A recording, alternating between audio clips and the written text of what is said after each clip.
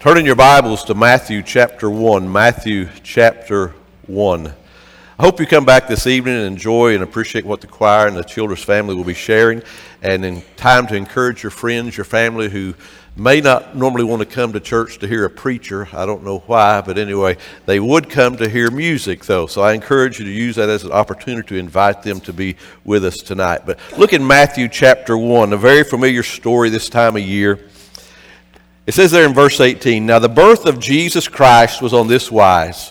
When his mother Mary was espoused to Joseph, before they came together, she was found with child of the Holy Ghost.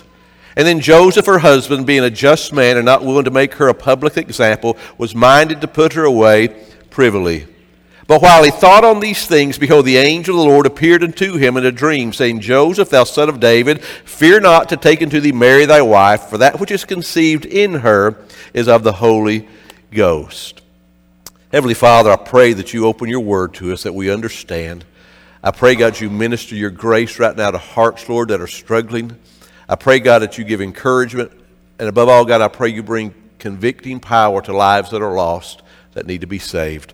But we thank you and we praise you in Jesus' name. Amen.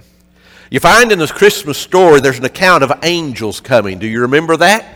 You remember when the shepherds were out in the field and the angelic host came and proclaimed to them, "Fear not, for I bring you good tidings of glad joy, which shall be to all people, because today there is born unto you in the city of David a Savior, who is Christ the Lord." And God saw it such an important event that he just lit up the sky. And we don't know how many they were, but I'm assuming there would be a lot. That the whole angelic host was there proclaiming the birth of the Messiah.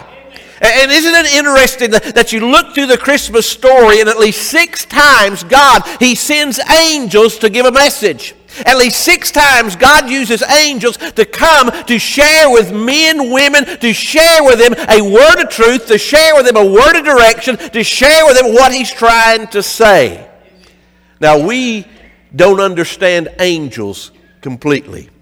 Time magazine several years ago had a whole issue on angels. There's television programs on angels. There used to be one years ago that would show angels who came in human form as men or women, and they would go about doing things that were of good deed per se.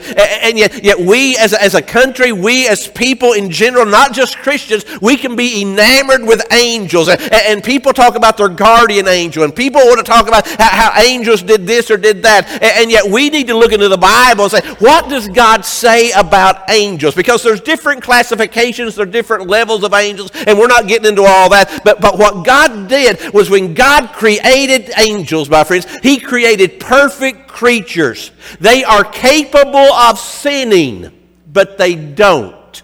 Those who did choose to sin, Lucifer led them and a third of the angelic host and cast them out of glory, cast them out of heaven, and now they will eternally spend their time in the pit of hell when the last day comes. We call those angels demons now. And yet angels, they are created beings. They are perfect. They know not sin, yet they are capable of sin. And God shows us here in the Christmas story at least 6 times he sees the message is so needful that he sends this messenger, because that's what angels do. Angels come to deliver a message. Angels are there to protect the throne of God. Angels are God's agents that he uses to work even in this world for our benefit, for our good. So look what it says there. We saw there in Matthew chapter 18, or Matthew chapter 1, verse 18 to 20. The first thing he wants to tell us about angels is this. It's slow down and listen to God. You see, this time of year, most people have a faster pace of life, because we put a whole lot of expectations on ourselves, things we want to get accomplished, things we want to do, and we get so busy, we start acting in haste. And when you find your life and lifestyle one that is constantly acting in haste, constantly moving from this thing to the other thing, we can make decisions that are not right. We can make decisions that can be very costly to us, right? It's easy to slide the plastic card, isn't it, guys? So we literally know the cost factor in that area, but you can make decisions when you act in haste that can have long-term ramifications that can be very detrimental to your life, to what God has called you to be. And here was Joseph. Joseph, he was engaged to Mary to be his wife, and all of a sudden Mary tells Joseph, I have got a baby inside me. It's conceived by the Holy Ghost of God. Now what do you think Joseph thought? Yeah, right. Yeah, I really believe that. But see, Joseph, he did not get in a hurry per se. It says, while he thought on these things. See, you have to slow down in life, and you have to learn to think. You have to learn not just to think and process thoughts. You have to learn to train yourself to think biblically, because God wants you as a man, woman, boy, or girl who is born again as a child of God. He wants you to think biblically, because if you're not thinking biblically, you open yourself for error. You open yourself for wrong choices. You have to slow down and you have to think, and that's what Joseph did. Joseph slowed down as he thought of these things. God spoke to him. Give time and attention and think, and let God speak to your heart. Let God speak into your soul. And so he could have gotten in a hurry and said, I'm just going to divorce her. I'm going to be done with her. He could have said, I'm going to obey the Old Testament law. I'm going to have her stoned to death. I'm not going to fool with this the rest of my life. But that's not what he did. He slowed down. See, when you're about to make decisions, you better learn how to slow down, and you better learn how to think, and you better learn how to think biblically, putting an ear in tune, an ear listening to the Father. Because when you don't slow down, you make bad decisions, just like I do. Slow down. That's what God says when he sends angels oftentimes. Second thing he says, if you look in chapter 2 and verse 13, is this: he will tell you to change your plans. Look at chapter 2 and verse 13. And when they were departed, behold, the angel of the Lord appeareth to Joseph in a dream, saying, Arise and take the young child and his mother and flee into Egypt, and be there until I bring thee word. For Herod will seek the young child to destroy him. God will change your plans. You may not understand it always, but God has said, I'm changing your plans, because tragedy is waiting for you if you don't change your plans. Men, listen to me. God oftentimes speaks to the fathers to set the direction of the entire household, and if you're not listening to God, we have more issues and more problems coming up in our families and in our lives. And so dads, you've got to listen, and you've got to say, yes, I will change my plans. That's a tough one, because we've done got it planned out, right?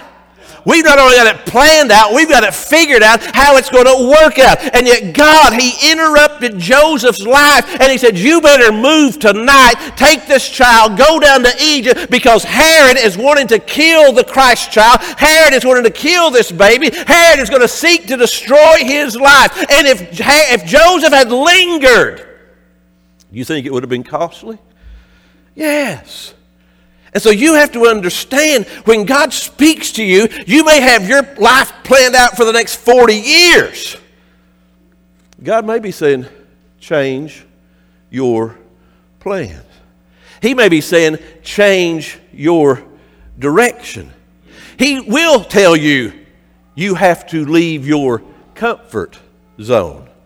Now that's the one we struggle with, isn't it? But when we change plans, direction, we change what is familiar to us, we are always leaving our comfort zone.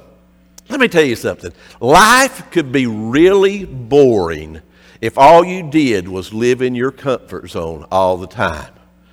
Life could be really mundane if all you did was get up and have no issues in life, have no emergencies in life, where it drove you to your knees. It gave an opportunity for God to work inside your life, to do the miraculous, to make provision, to set deliverances in your life. Hear me. Life could be very boring if all we did was just, well, I just want to be comfortable all the time. I know that's in my flesh. I know that's in my human mindset, but God says, no, change directions. Listen to me. I'm trying to keep you safe. I heard a preacher one time, he told the story of another preacher who was trying to catch an airplane in Southern California. He got to his gate, and they said, the gate is already closed, the plane is took off, you have to wait. And you know what that preacher was? He was upset. You ever missed a flight? I have. It's not a fun feeling. But this preacher the next morning, as he turned on the radio waiting for the next flight, he heard that plane had crashed. He wasn't upset anymore.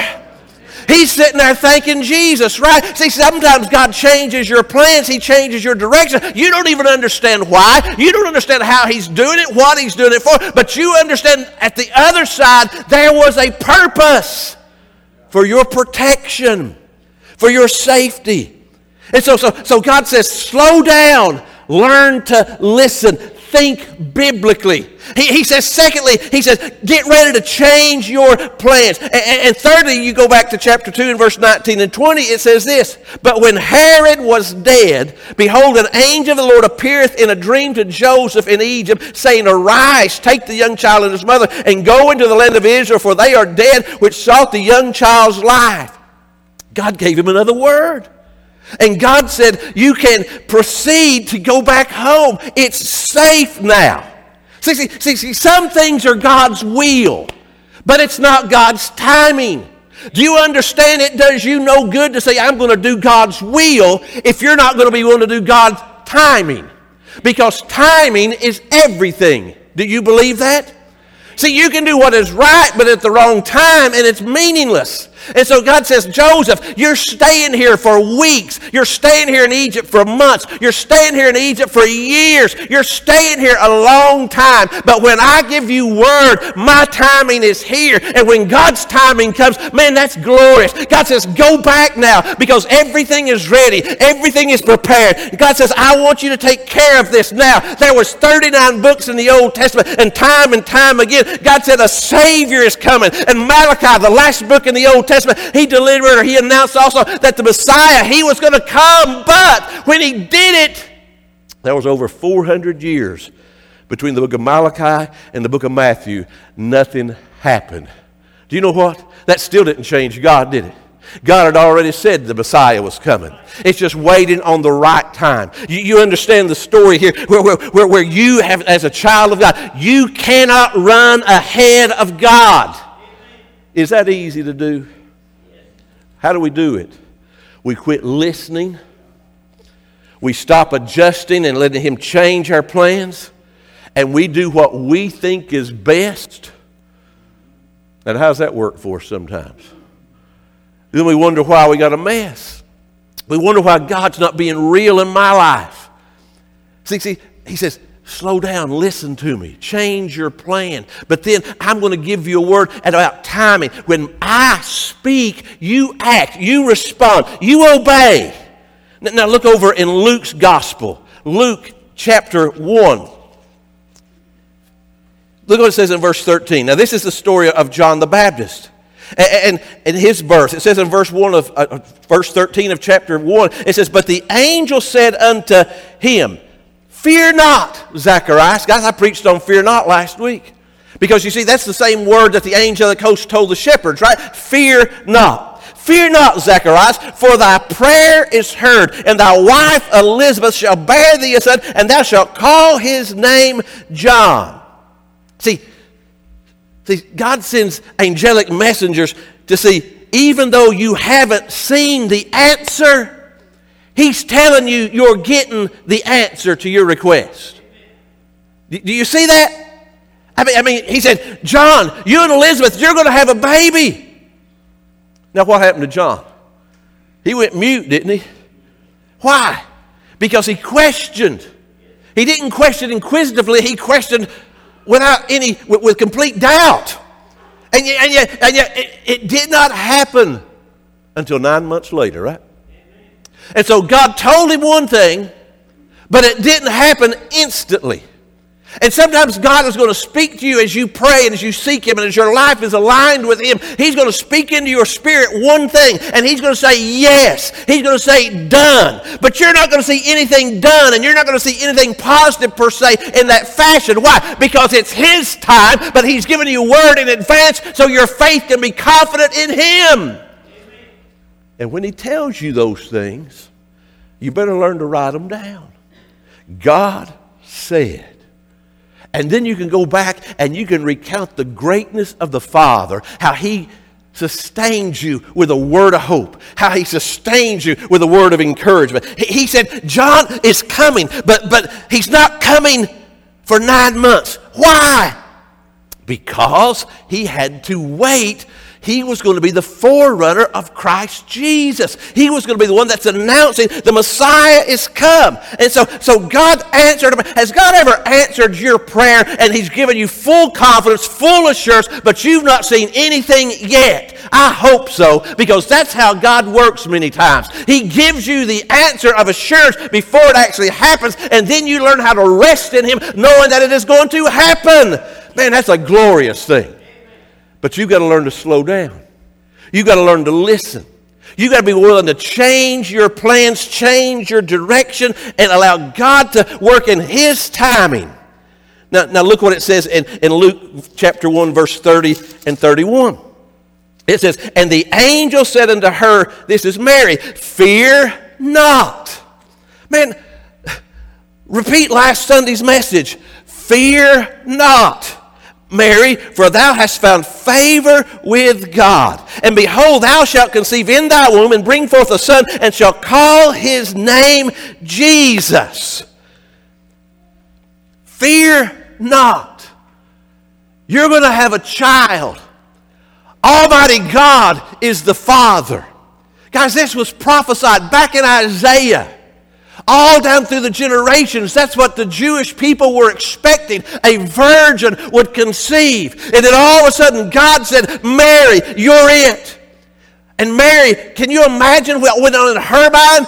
What's Joseph going to say? What's mom and dad going to say? But then the angel said, you have found favor. Sometimes what doesn't look like favor is favor. Sometimes God allows things into your life that you don't understand, and you don't look like it's a provision of the Father. It doesn't look like the blessing of God upon your life, but you will learn to discover it is the favor of God. And when you learn to live in the favor of God Almighty, you live in a blessed place. Because see, God said, here's what's going to happen. I'm going to surprise you with the miraculous.